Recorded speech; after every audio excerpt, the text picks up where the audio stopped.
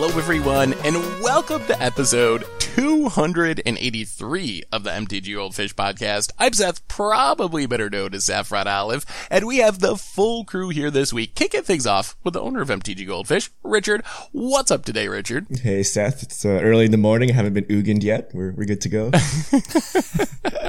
Oh, man. Yeah. Oh, so many Ugins. But we'll get to that in a minute. Before we talk about Magic and M21, we have another co-host in Krim. How are you today, Krim? Morning, Seth. Also haven't gotten Ugin'd yet, so it does feel relatively decent. Well, speaking of Ugins, our main topic for today is Core Set 2021 and its impact on standard, other formats too, like Modern and whatnot. So basically, talking about new Magic cards in constructed formats, and then, of course, answering your fish mail. But before we get into all that, a reminder that our show today is once again brought to you by Spikes Academy, the first MTG online academy, and their courses are created by the best players in the world, and they're designed to help you improve your game. So whether you're trying to reach Mythic each season on Magic Arena, or you just want to crush your friends every draft, their courses will help you improve your game, and you can join today over at spikesacademy.com. So thank you so much to Spikes Academy for supporting today's cast, and let's talk some Magic. So Core Set 2021 is here. It kind of released middle of last week, I guess. There was like the early access day on Wednesday, coming out fully, I think, like Thursday on Arena and Magic Online. We haven't had a ton of huge tournaments yet. There's a couple of like challenges and a little bit of league results from Moto, but no real tournaments. So what has your guys' kind of first impressions, I guess, of Core Set 2021? Let's start with Standard. How has Standard been for you since the set release? So like since Standard, like since its release in Standard, it just kind of feels a little bit like, you know, like everything pre M21, but plus Ugin. I mean, if there's a slight bit of good news, I think Temur Rec is on the downswing, I would say. I feel like personally, I've run into Temur Rec way less often compared to a couple of weeks ago, which, that I think is a positive. There are many Ugins. It does seem like many decks have some number of Ugins in them is just kind of a free roll. We kind of talked about this during like our top 10 videos and even spoiler season. There's just so much ramp in Standard, and so many decks are like accidental ramp decks. Like, so the big new deck, I think, is the Bant ramp deck, which kind of Bant mythics, I call it. It's just like you took all the mythics that are in, you know, blue and white and green, and you just stick them all in the deck, and you trust that having all those really powerful cards will win. But, that deck, it just accidentally has a bunch of ramp. You got Growth Spirals, you got Uros. You're playing those not because you want to be a ramp deck so much as they're just really good cards. So you're like, hey, I got all these cards that ramp me. Why not throw in a couple of Ugins? That'll probably be good. That's a mythic. That fits the theme of my deck.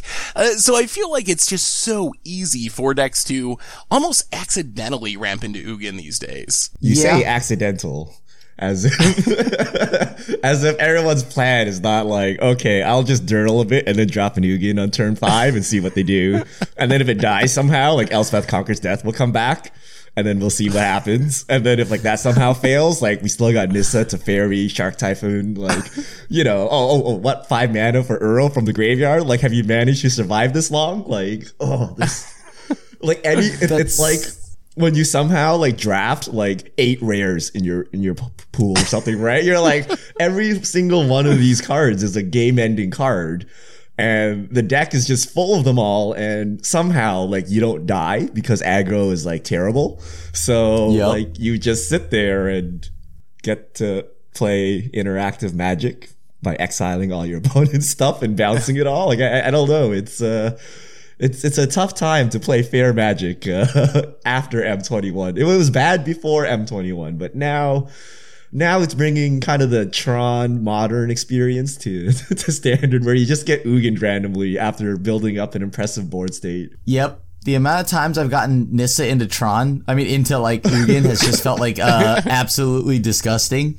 And I feel like it's kind of I don't know, like Bant was already really good. The last thing it needed was a super duper powerful, 8-drop like this, which really is a 5-drop. I'm over here just fairly casting Ugin, and it's not as good as Cultivate. Like I've been seeing like turn 3 Nissas into like turn 5 or turn 4 Ugins and just stuff like that. So I mean, and like it's just that and Cat. Yeah, Cat's making sure no aggro deck gets the challenge Ugin, like none whatsoever. Like, oh, you try to play creatures? Hold on, here's my 1 mana spell for you. I got to steal all your stuff. Yeah. Yeah, the Bant Ramp deck, it is just really disgusting. Just like reading down the list of cards that are in the deck, it really is like every card is like 9 out of 10 power in a vacuum, or even 10 out of 10 power. Like, it just reads like the best cards. It's not even, doesn't really even have to be any specific synergy. It's just like every single card is busted. You got Crosses, you got Scavenging Ooze, you got Uro, you have 2 different Teferis. The new Teferis actually looked very good in that deck when I've seen it, like looting twice, filling the graveyard for Uro. You got Nissa, you got Ugin, you got Gross Spyro, you got Elspeth Conqueror's Dex, you got Shark Typhoon. It's just literally the most powerful in a vacuum cards in the colors, which happens to be the most powerful color combination in Standard. You just jam them all together, and it's really hard to play against unless you're doing something similar and also just trying to like go haymaker for haymaker. It's really frustrating. My experience has been it's really frustrating to play fairer decks, because even if you like, oh, I got my Duress, I'll get rid of their Nissa, and then oh, I have an Agonizing Remorse, I'll get rid of the Elspeth Conqueror's Death. There's always another haymaker coming out of the top of the deck. I swear to God, I dressed the Bant Ramp deck the other day, and they revealed the hand, and it was 2 little Teferis, a big Teferi, a Nissa, and an Elspeth Conqueror's Death. Like, what do I just scoop right now? Like, is it just over? Like, what does it even matter what I choose with this Duress? They're all just ridiculously powerful. That's how I felt about casting Thought Erasure. It was just like to pay 2 mana to like, no, I need to concede. Like, are you trying to feels... 1-for-1 people in 2020? What are you doing, Grim? You used 2 mana on that. What are you doing? But I got to surveil. New Teferi is actually really good. Like, if there weren't all these other broken cards in Bant Ramp, I think we'd be talking more about it. You know what beats Planeswalkers? Creatures with haste. You know what beats creatures with haste? Instant speed Planeswalker abilities. The fact Shifting that they loot, Ceratops, though. they can loot again. They can phase out. You probably had to contend with a little Teferi to begin with. And then to beat this, you got to overcommit on the board, and just in time for Ugin to come down and clean everything up.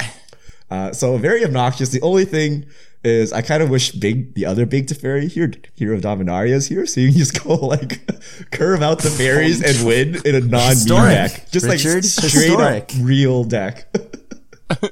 I mean, like that is the one. So the things that have like really impressed me so far have been like, the new Teferi, and no, not because I'm a Teferi fanboy, but like, it's just like also really, really good. And it's like the looting has definitely filtered and gotten me through like tons of games. And on top of that, Scavenging Ooze has been really important right now. Like, it's felt so good, right? Like in this meta. And the one that I didn't expect to actually really like is Mazemind Tome. Yeah, that's a card that I have found to be more impressive than I thought too. It is actually, it reminds me a little bit of Treasure Map. I think it's worse Treasure Map, but it kind of fills a similar role there. I feel like it might be better, to be honest with you. I like it because there's the mana, the ability where you don't have to pay any mana to scry. And that's true, but you don't get the ritual effect ever, where you're like, hey, I get all these treasures and I get to cast my Ugin. You don't, and that is true, but you get like the ability to just always use it just for free and gain 4 life. And you know, like it's, cause I'm not gonna lie to you, I got my hands a little dirty over the week too. I've been playing a little bit of Ugin myself, and but I've been playing like the Dimir Tezzeret artifacts. I've even been throwing in Shimmer Dragon. And that was like really cool with it. But yeah, so like with Tezzeret, you just get it back, you do it all over again, right? And it's felt really fun to play that, and like Karn the Great Creator.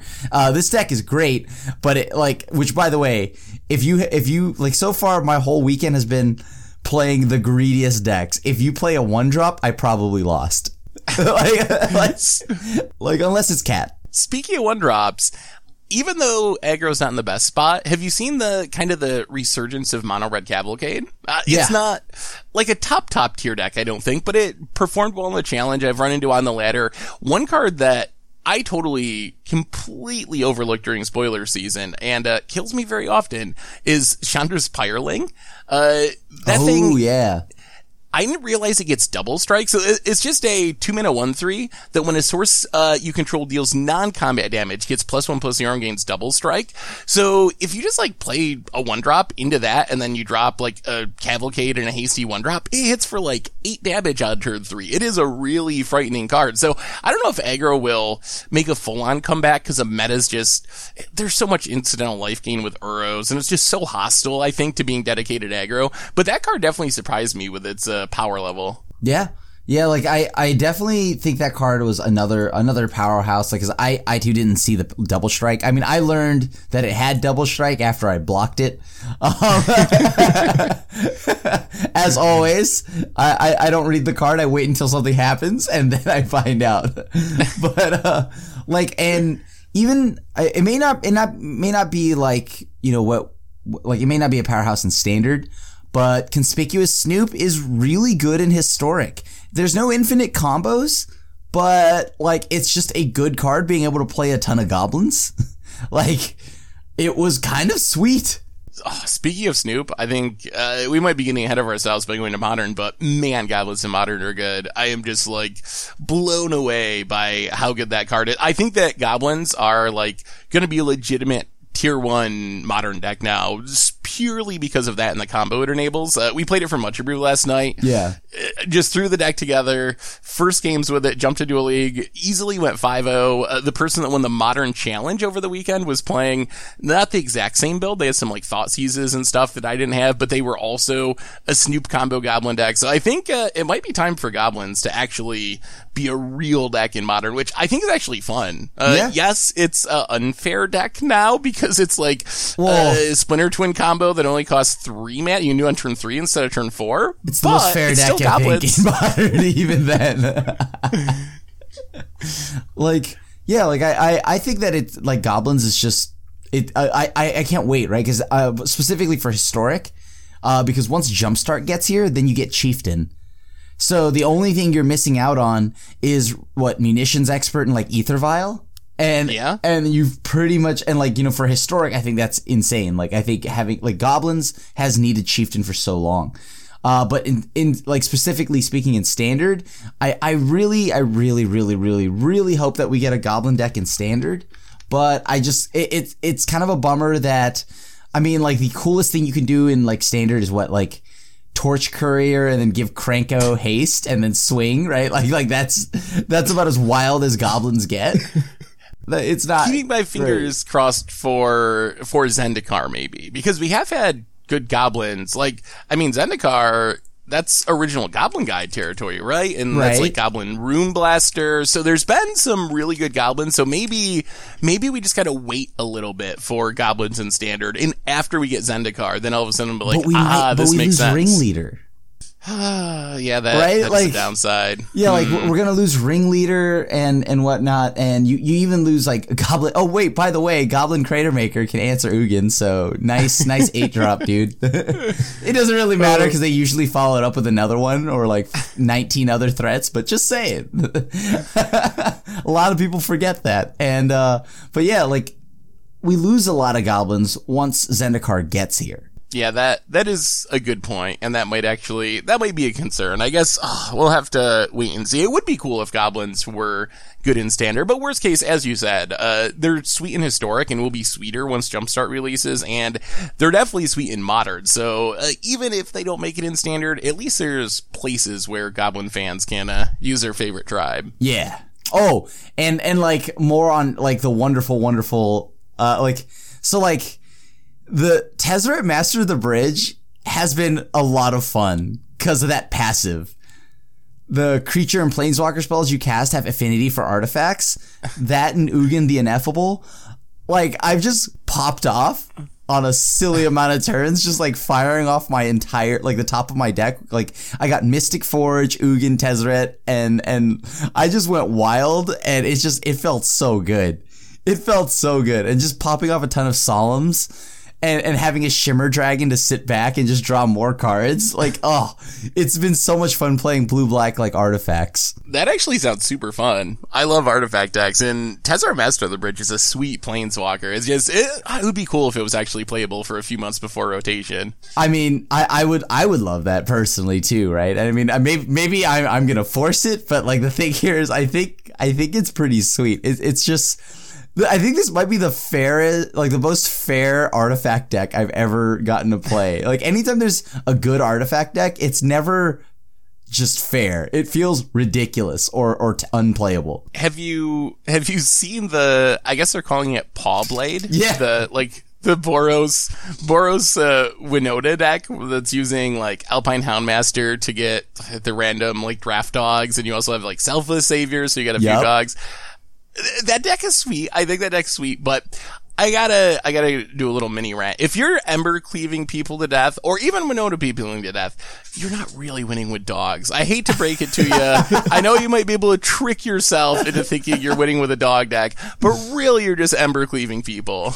My idea of an Ember Cleave is Snapdax, Apex of the Hunt. That's my Ember Cleave. And I built a Paw Blade deck myself, and I kind of like Bolt Hound. I think Bolt Hound might actually just be good outside of like dogs too. Yeah, I could see it in like the Cavalcade style decks, or like some sort of go wide like weenie deck, because it pumps +1/+0 when it attacks. It pumps everything +1/+0, and it has haste. Yeah, like it's just a really solid threat, which I think in older times of Magic, I think people would have been like, this is the most broken thing ever. Like, if this was like in like Amonkhet Red or something like that, or who knows, right? Or even before that, they would, I think the internet would be asking for this to like get banned. It's like a bad Hell Rider. Yeah. It's a lot of damage really fast, but I mean, it's just, if you look at it, that just negates like an Uro trigger, right? Yep. Yeah. Like nowadays, it's just like, cool, I'll play Uro and like negate everything you've done. Have you guys seen the upgrades to Sacrifice? As if this deck couldn't get more obnoxious, we have Village Rites, which is like the best card in the deck, because now you don't even need to untap with Priest. You can just Village Rites away. And some saucy builds have been trying Archfiend's Vessel with Lurrus to try to get back as a 5/5. Also Call of the Death Dweller. I tried that build. It just seems so slow. Like, I don't think you even need any of that, but I tried it. It was cool to get a 5/5 demon. Have you played against the version that uses Gadrock or whatever? The Crown Scourge, the 3-mana dragon? There's a version with that? Yeah. Ooh, I haven't seen that one either. That's spicy. Like, I built a version, and then I played against a version. I think the person that played, like, I played against somebody, and like their version seemed way more tuned towards it, but like, it wasn't bad. I thought it was kind of cool. Like, but I don't know. It might just be better to kill the opponent faster. It is a bit slow, and I don't know. You get a lot of food tokens, and you have your ovens and all that. So it's actually quite often that you get to like attack with it. The thing here is that it feels bad when it gets stolen. Yeah, it does technically fall into the Claim the Firstborn mana cost, which is rough. I actually see the list here. Someone played it in the challenge. So this is more like the kind of a bigger, more mid-rangey sacrifice deck, going up to like Bolas's Citadels and Trail of Crumbs and stuff like that, compared to the more like aggro, Archfiend, Lurrus, everything costs like 2 mana or 3 mana, trying to like kill people quickly.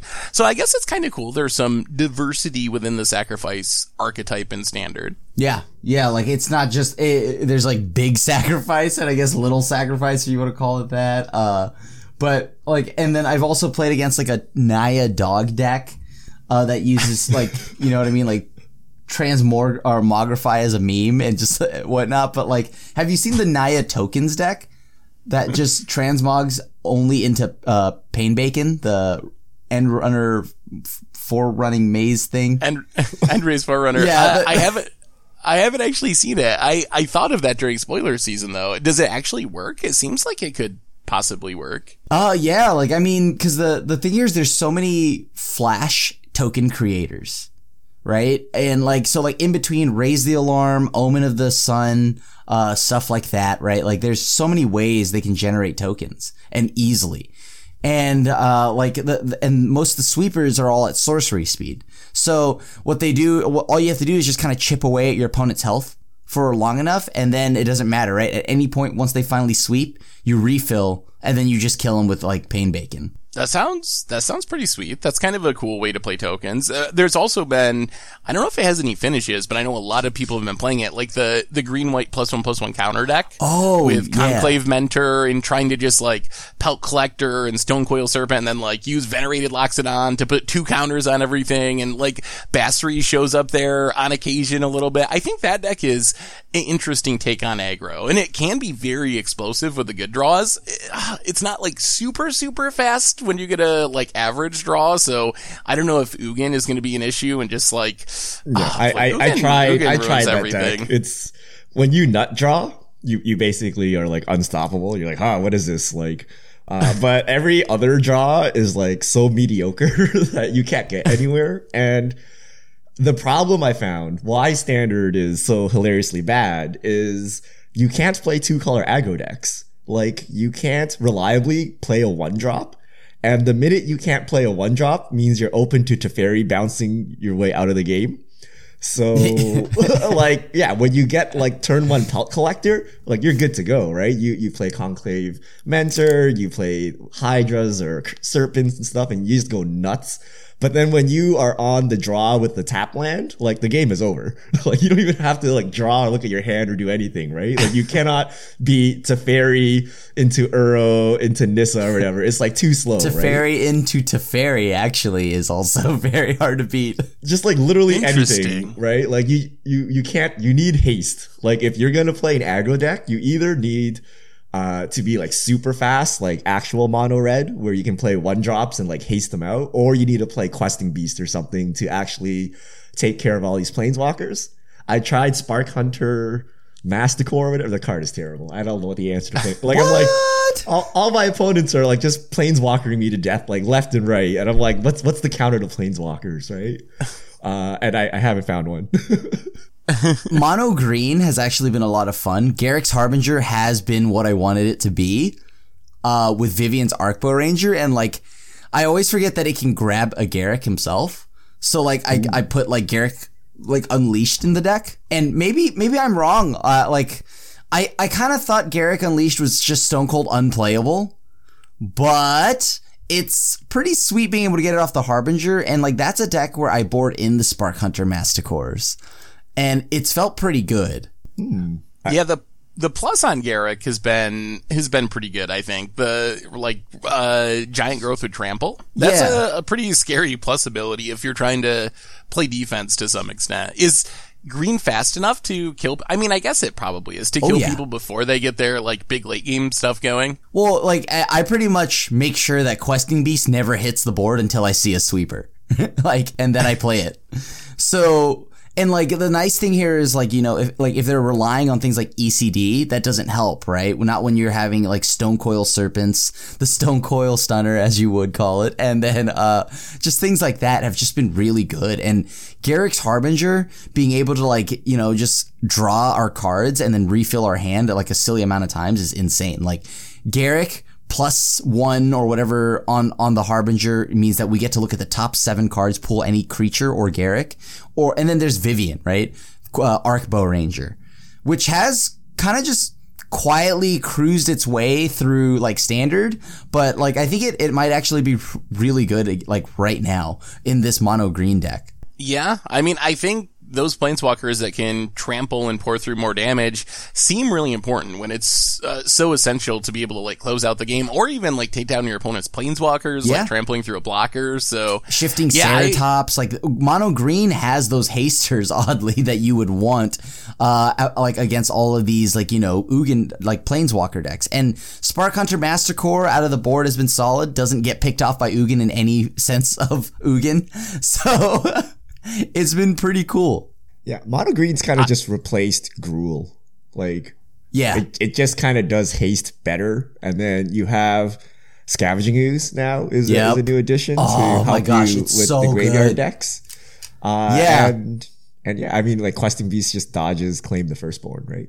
So like it's just naturally good. The Shifting Ceratops, you have two big, heavy hitting hasters. Yeah, and like if you ever get to Gem Razor onto a Scavenging Ooze against a cat deck, I feel like it's over for them, because if they're relying on stealing it and sacrificing it, you know what I mean? Like they bring in like, and the hexproof from black on Garruk's Harbinger is also proven relevant, because like the cat decks and whatnot have been bringing in like, you know, Noxious Grasp and Eliminate. And all like, and like there's all the decks using black removal, and it's just like, cool, well, you can't target Harbinger. So, like mono green seems like if you want to just play an aggro deck, like I'd probably play that over, you know, Celestia tokens or mono red. Man, the like mono red, what a time, huh? Where that is just, that's kind of a joke, right? Like I always just go, I feel bad for red now. I'm just like, you know what? You'll get him, Tiger. Like I can't feel bad for red, because red was really good for a long time. Yeah. Like we had a string for like 3 years where red was just always top tier. So it doesn't really bother me to see it not be top tier for once. But yeah, it's definitely different to not have mono red as a top tier deck to worry about. And instead it's just, like you said, it's all these like big mana decks or also, or sacrifice decks for the most part. The other deck I think I've been playing that's been pretty fun is it Prowess? We got Stormwing Entity is one of the big new additions. Well, the wait, other one that I forgot was it Prowess? Oh no. Yeah. I set myself up for that. Also, I forgot about Riddle Form. Like Riddle Form's actually a good card. Just like being the so now you have like Sprite Dragon, you have two other good Prowess threats, you got all the cheap cantrips, and one card that I've been really impressed by is Frantic Inventory, especially in that deck where you have like Crash Throughs and Ops, so hitting your second copy or even your third copy is not super unlikely, and when you're like drawing 3 for 2 at instant speed, Frantic Inventory is actually really good. Yeah. Like, are you playing the version that is using like, you know, also like Infuriate and stuff like that too? Yes, I've been, so yeah, I've been trying to like, be as aggressive as possible to keep up with all the unfair decks, kill people before they get their late game online. So yeah, I've been playing like Infuriate as another pump spell, Raking Claws, like the cycling double strike instant from Ikoria.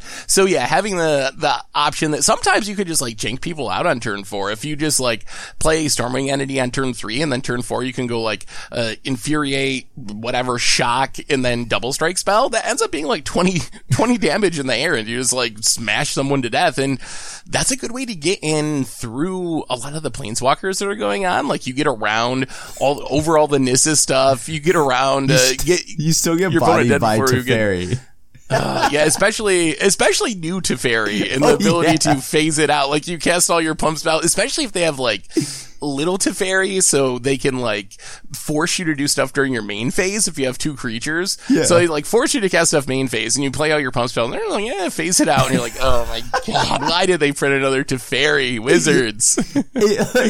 But like in all honesty, that new Teferi is just a really good blue planeswalker. It's not, I don't think it's broken. At least not yet.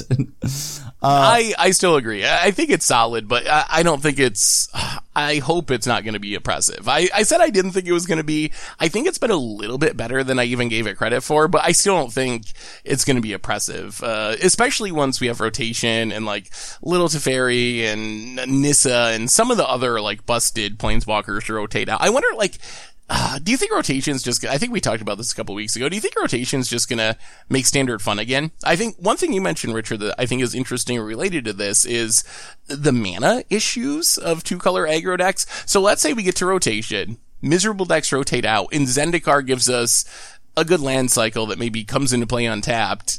Do you think that is gonna like massively improve standard? Depends what other broken cards Wizards prints. Like I think we just gotta go back to like 1-for-1 Magic. I don't know. I think like every card is such, like the game snowball out of control. Like so, like just one mid-range card that sticks on the battlefield is game over, and then it just becomes a race to who can go first. And I don't know, like the old days of like, oh, you played your 5-drop. I have like 2 turns to respond, right? It leads to like an interactive game of Magic. Whereas now it's like one planeswalker stuck. Well, it snowballs into a second planeswalker, which snowballs into like 4 extra cards a turn. Like, are you like 1 shock away from winning? If not, like it's over. So like, I don't know, right? Like as long as we have these powerful haymakers, and I don't know, like Wizards, I don't know if Wizards just escalates it further by making like crazier like aggro decks to do it. Like that's not the answer, right? Like if you make, I don't know, a hasty 2-mana 3/3 that like lightning helixes to deal with planeswalkers on ETB, that just does not fix it. Like I think they need to like de-power creep into just like, we'll play some vanilla creatures, we'll do some actual combat. You're gonna have to work for your card advantage. You can't just put these cards in your deck and then they just like make a deck, kind of like Bant right now. But you actually have to use synergy and like make choices and sacrifices between cards in your deck, right? So until we return to that, I feel it's just crazy power creep. Just play the biggest haymaker available and then get there before your opponent does, and then that's standard. I think that like with M21 though, like I feel like the dial back and like, or like the way it, personally I feel like the power level was dialed back a little compared to how broken things were. And if that's the case, I think that standard gets a lot better. Like cause I'm imagining a set where well, I mean, I guess like everything that matters in Eldraine is banned, right? So like now I feel like Eldraine is just pretty much banned, right, from standard because like what's left, like Goose, like yeah, Cat Oven, I guess. But since Eldraine is primarily just banned from standard, you look at it as pretty much we're gonna lose the Ravnica sets, and then we'll have just like Theros and whatnot. So, and like the new Zendikar M21, like I think it'll be a good reset to standard. It'll be a refreshing standard. And like, I mean, right now the general consensus is that there's a lot of hype for the new set, but like already you can see there's a little bit of concern, and like the downswing it like is like, you know, like any kind of standard decline, at least in popularity, doesn't happen as early as it. I don't know. Maybe it's just me, but like I feel like with like talking to everybody and just seeing how people feel about standard right now, there's already just a little bit of momentum just kind of like bleeding out. Yeah, and I mean at the same time, it was just a core set, and it's also like max power level standard, so it's really hard when there's already 7 pretty powerful sets in standard for things to change too much from one set entering the format. So I think it makes sense that, you know, things aren't going to be super changed thanks to Core Set 2021, but we can start counting down days to rotation, and I'm somewhat hopeful. I think the question is going to be, is Core Set 2021 the power level we're going to see moving forward? Because if I look at Core Set 2021, I think it's maybe the best core set they've made, and It is powerful, but outside of like maybe putting Ugin into the format with so much ramp, I don't see a lot of cards that are like broken or miserable. And maybe it's just because the power level of everything else is so high that cards like Teferi or some of the other cards that maybe they would be the best card of the format just aren't as good as the other broken stuff. But I feel like if Core Set 2021 is kind of like the power level of Zendikar in the next year of standard, maybe things would normalize a little bit, but I don't know. Is it powered down a little bit because it's a core set and there's not like a dedicated theme where we're like, oh, we're building around the food mechanic and we're going to push it really hard, or, you know, whatever mechanic there is in Zendikar. So fingers crossed. I think standard should improve at rotation. Whether or not it gets fixed, I think that's still up for debate in my opinion. I mean, I hate to be that guy, but I'm starting to fall into the planeswalkers are the problem camp. You know, when Jace the Mind Sculptor was first released, a lot of people are like, oh my god, you ruined the game, planeswalkers. And like, I largely ignored that until like today, where it started to dawn on me, like, they're just so game warping. And it was fine when you had like a couple planeswalkers that were legal. But now, like, there's so many good planeswalkers, it kind of fundamentally changes how the game plays, which is why I don't think we're going to return to kind of the really old 1-for-1 style Magic that going forward is just kind of like planeswalkers, which are inherently like 2-for-1s, 3-for-1s, and then cards that can deal with them, which means, you know, they have to be either more aggressive or even more value than a planeswalker. And I think that's just gonna keep going because Planeswalkers sell packs, right? They're kind of the face of Magic. So I don't see Wizards backing off, right? Like we used to always complain, like, okay, Chandra is the face card of the set. Chandra sucks. No one plays. So Wizards responded, right? Now every set has like a really pushed Planeswalker that will be played, right? Like Teferi will be played. You can bet that, right? And since every set has that, for standard, there's always like a large group of Planeswalkers that are viable. And typically, because color fixing is decent enough, they can all go in the same deck, and you kind of have these Super Friends decks that aren't really Super Friends decks. So I don't know. I don't know that we're going to see anything at rotation. I think we're going to get another push Planeswalker. Sometimes they'll go too far. They'll ban it, and then they'll make another one the next set, and then we're like, yes, Teferi Time Raveler, balanced, it's fine, right? No, it's not. Teferi Master of Time, balanced, it's fine, right? No, it's not, right? I don't know, right? I mean, I can understand that, like, there's, like, Planeswalkers are a ton of value all on one card. And I think they have to be for the mana that you're paying. Cause also it's like a little bit like what you said, like creatures are getting more insane, right? Like, is at the time, like, let's say from Siege Rhino forward, Siege Rhino did so much, right? And Planeswalkers had to keep up with that. But like answers were falling behind. And so now Planeswalkers kind of answer the Siege Rhino-y cards and also like generate value. So I think they're okay.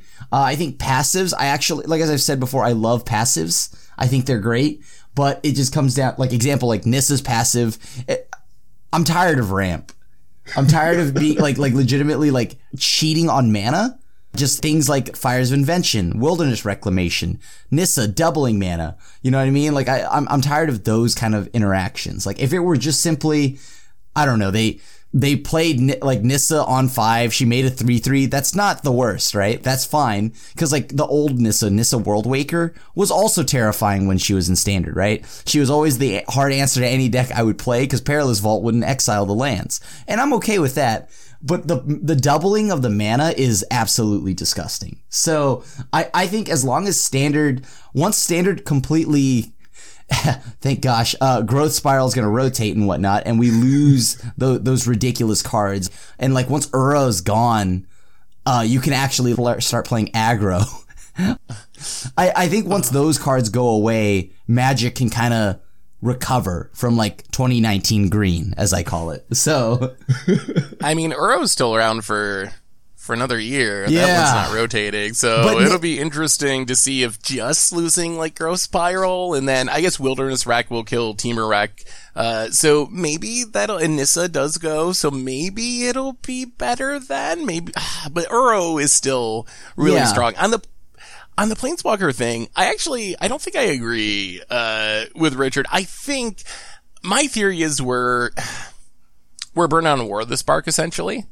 I think as much as I liked War of the Spark and the idea of it when it released, I think that all those Planeswalkers really ruined people's, experience with Planeswalkers. And I actually think that the static ability thing on some Planeswalkers was one of the bigger problems. The Nissa, Teferis, Narsats, I think those are just like miserable. Like they're miserable. They should at least be symmetrical or something. Like, so I think that even though there were some fun static abilities, and I like the static on like New Teferi, for example, I think that's a really cool static ability. I think they do need to be super careful. But if you look at the Planeswalkers that are going to survive rotation, there's really only 14 of them. And if you look at the list, a lot of them are kind of like medium-ish, like the Core Set 2021 ones, like the new Garruk, the new Liliana, the new Chandra. I guess Teferi is proving itself to be good, but the other 4 are, I think, pretty safe Planeswalkers. Some of them will be playable, but I don't think they're busted. And then it's like, the Elspeth from Theros Beyond Death. That's like playable, but not, devastating. Calyx is very narrow. Luca has proven to be pretty narrow if you're not getting Agent of Treachery. So I kind of think that the Planeswalker level might be okay after we get to rotation, and then it's really War of the Spark that is causing like 90% of the issues. I mean, yeah. I hope you're right. I hope you're right. Wait, what if Wizards is like, War of the Spark was the greatest selling set in all of Magic history? how about we go return to War of the Spark and print like more Planeswalkers?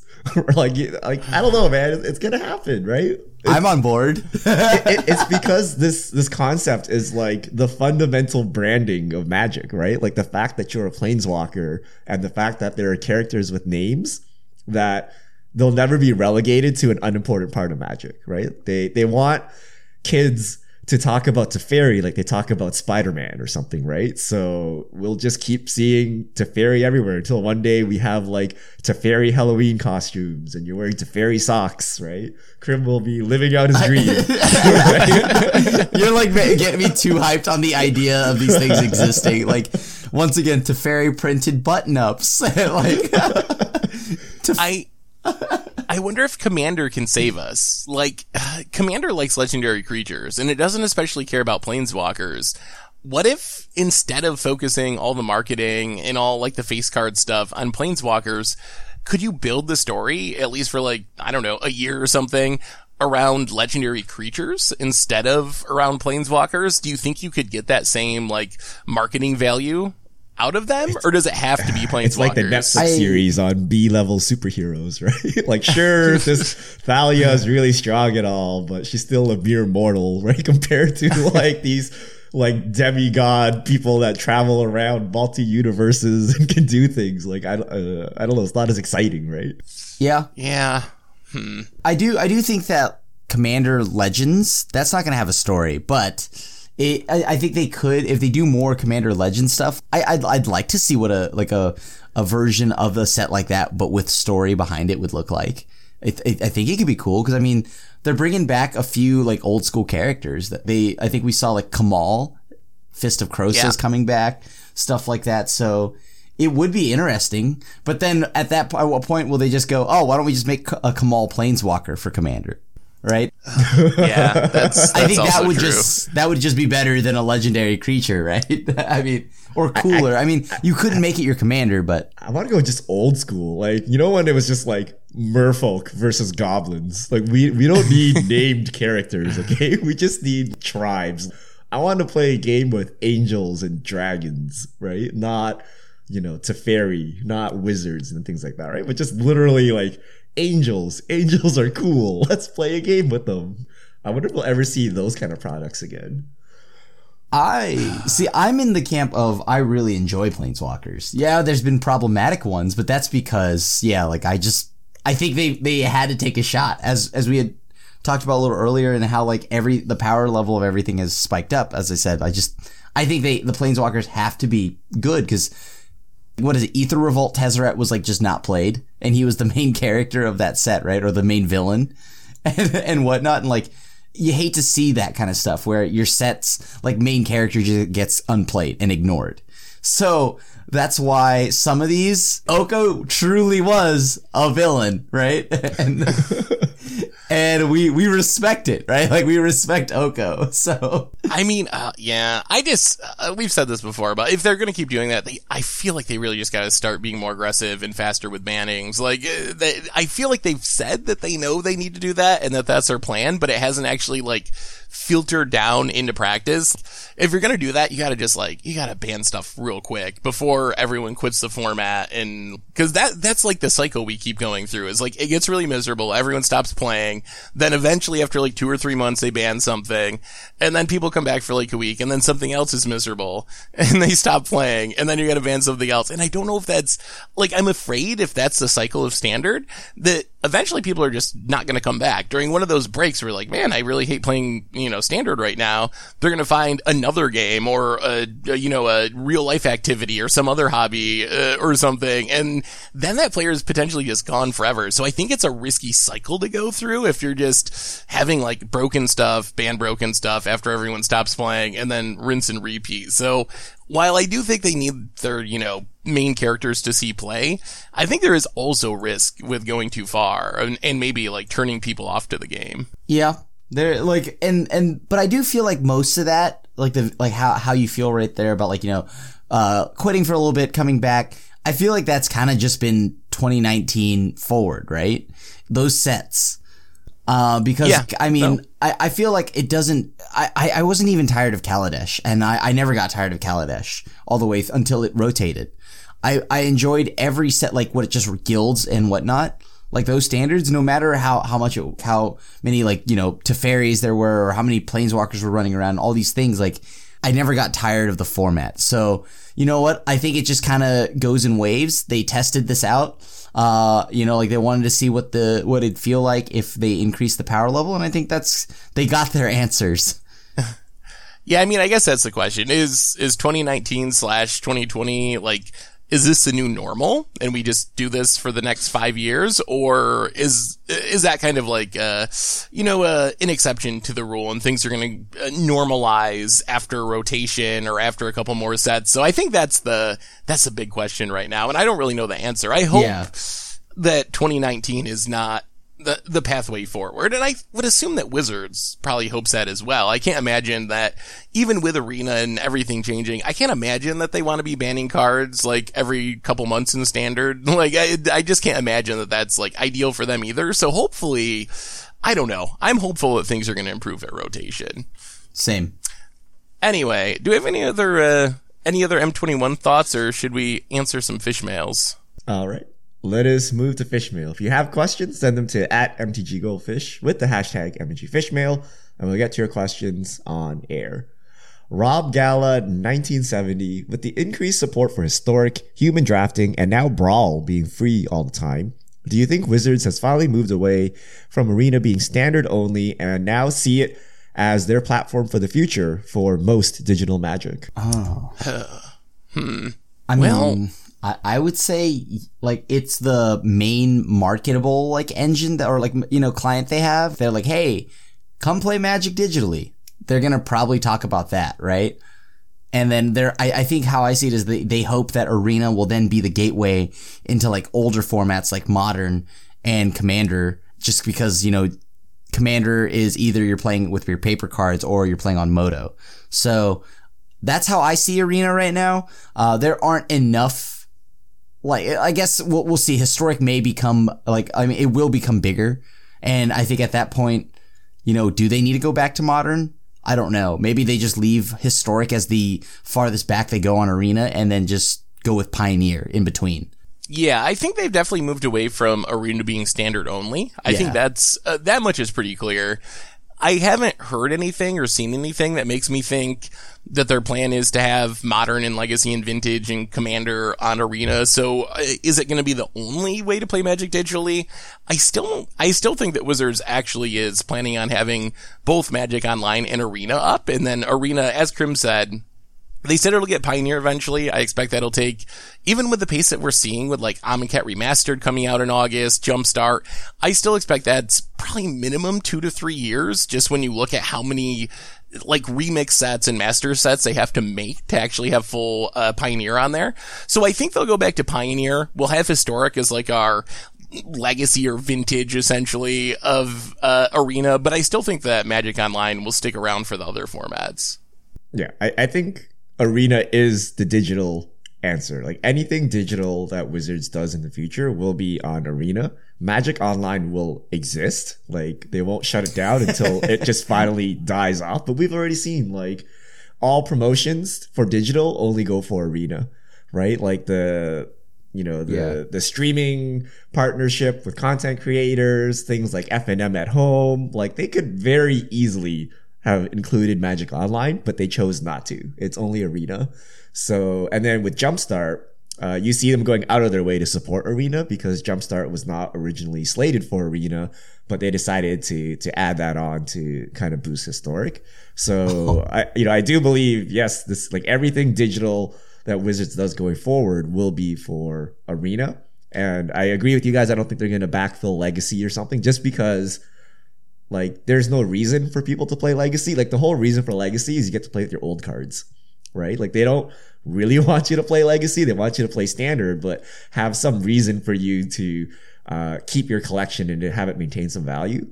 Given that there are no Legacy cards on Arena, it just doesn't really make any sense for them to really add it. They already have Historic as their alternate format and things like Arena Cube and Momir and things like that as other formats you can play. I just don't see any reason for Legacy aside from like maybe bringing vintage events just so people get to play with Black Lotus and things like that once in a while, like they did for Theros. I mean, they could just put that into a cube, though. Yeah. So, yeah.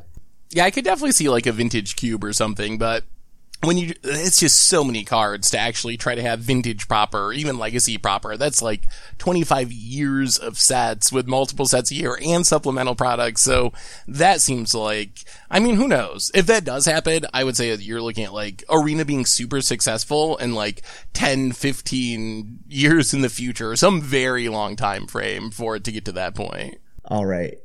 Speaking of Arena Digital, we forgot to mention that Mac released this week. So we have all these Mac players joining us on Magic Arena. It was a bumpy release because they all the Mac players got the black screen. They're like, "Oh my god, it's broken for Mac," and we're like, "No, it's broken for Windows too." we got a black circle with the circle now. Or the black, I tried on my 4-year-old MacBook, did not play at all. It was like on fire and not playing it. But I spoke to other people. It runs on like their like brand new Macs. It's just your fan is just going off. Like it's not having a good time.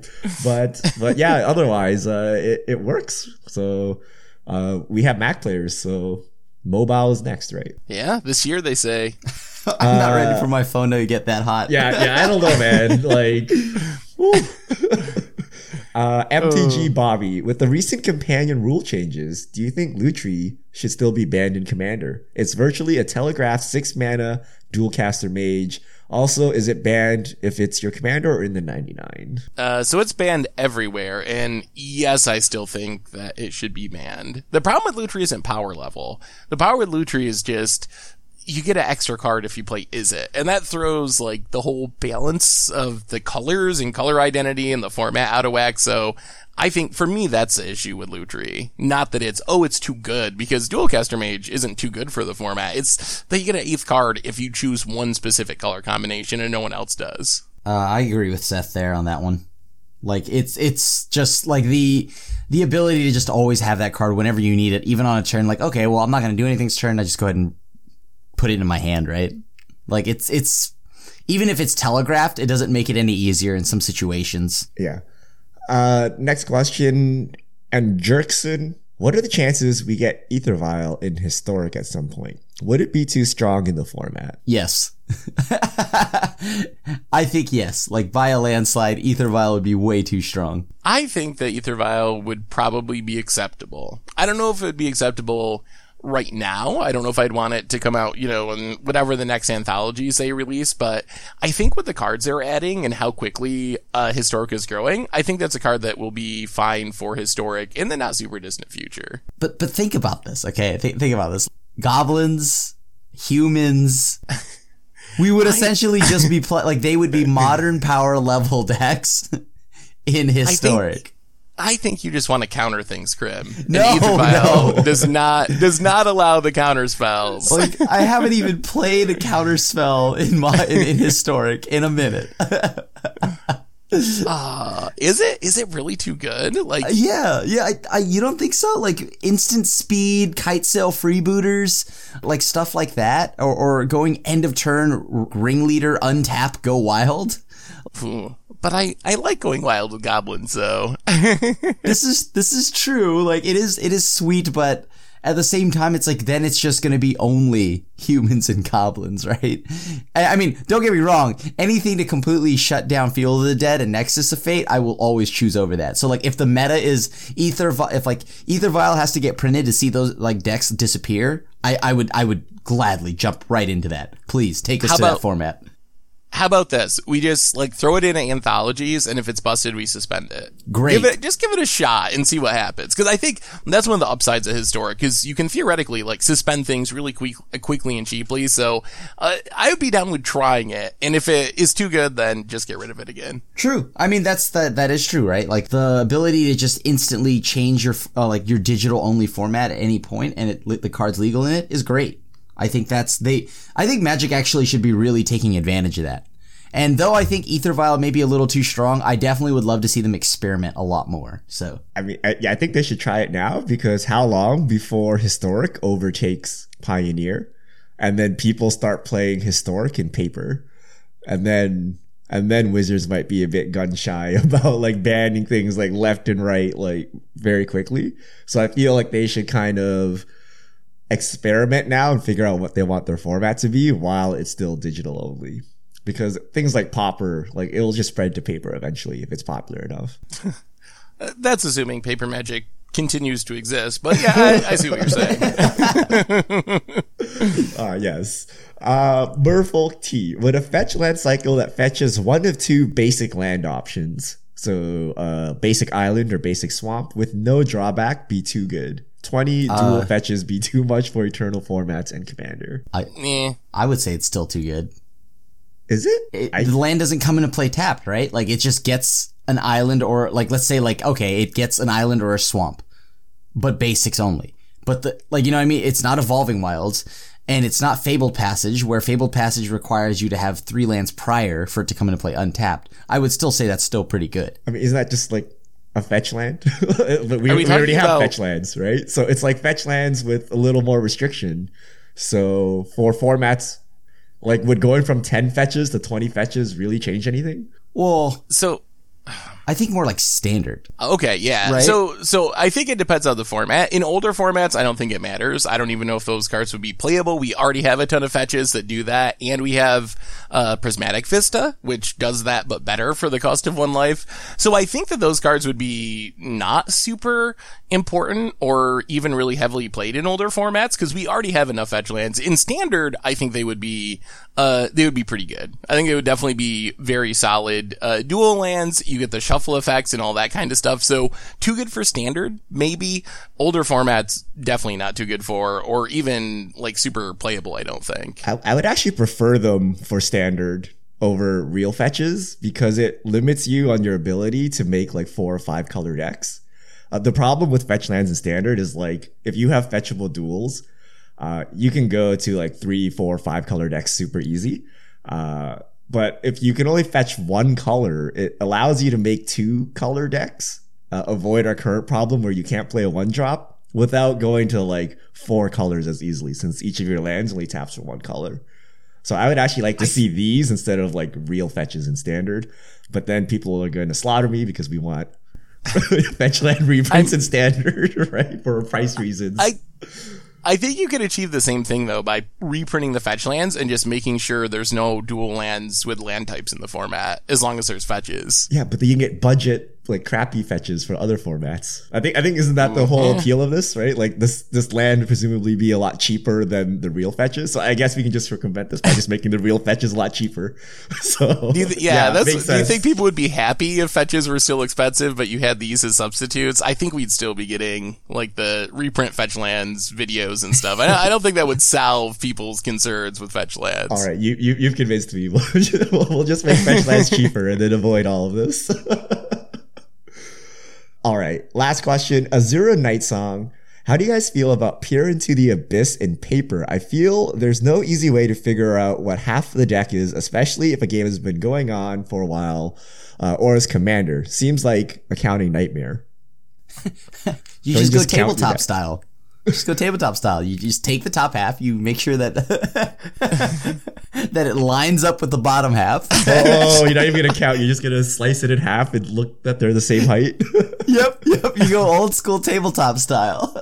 I did that with like Traumatize. I don't know. That looks like half. Okay, throw it away.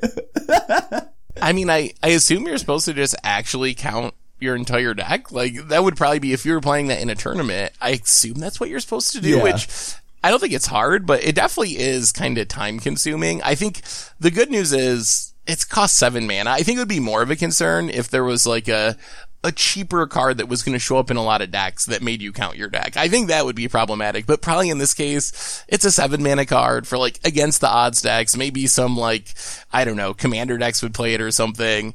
So hopefully it's not going to come up too often just because the card itself isn't like super pushed to be constructed playable. Okay, real question. Can you troll someone with this? Like, can every turn you count their entire library to be like, oh, but I play Pure the Abyss. I need to know this information. Like, can you get hit by a slow play warning or something? Or is it like, oh no, I guess you have to be able to count the library every turn? Can we Belichick them? Like, is this gonna work? Oh man. I assume that after you counted it once, you could probably just keep track. Like, oh, I drew a card since last turn, so I have this many left. So it probably gets easier if you actually tried to track it. I'm gonna try to drag a game to 1 hour. After they count the cards in deck, ask them cards in hand.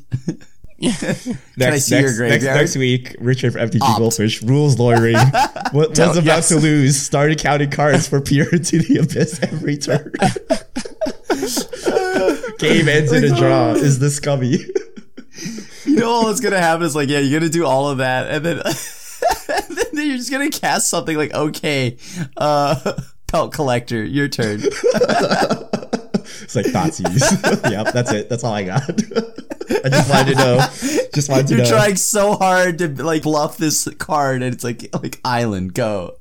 All right, that's all the time we have for Fishmail this week. Thank you to everyone who sent in Fishmail. If you have questions, send them to @MTGGoldfish with the hashtag MTGFishmail, and we'll get to your questions on air. And I believe that brings us to the end of episode 283 of the MTG Goldfish podcast. So, Richard, Krim, thanks for hanging out. Thanks everyone for listening. Thanks to Spikes Academy for supporting the show.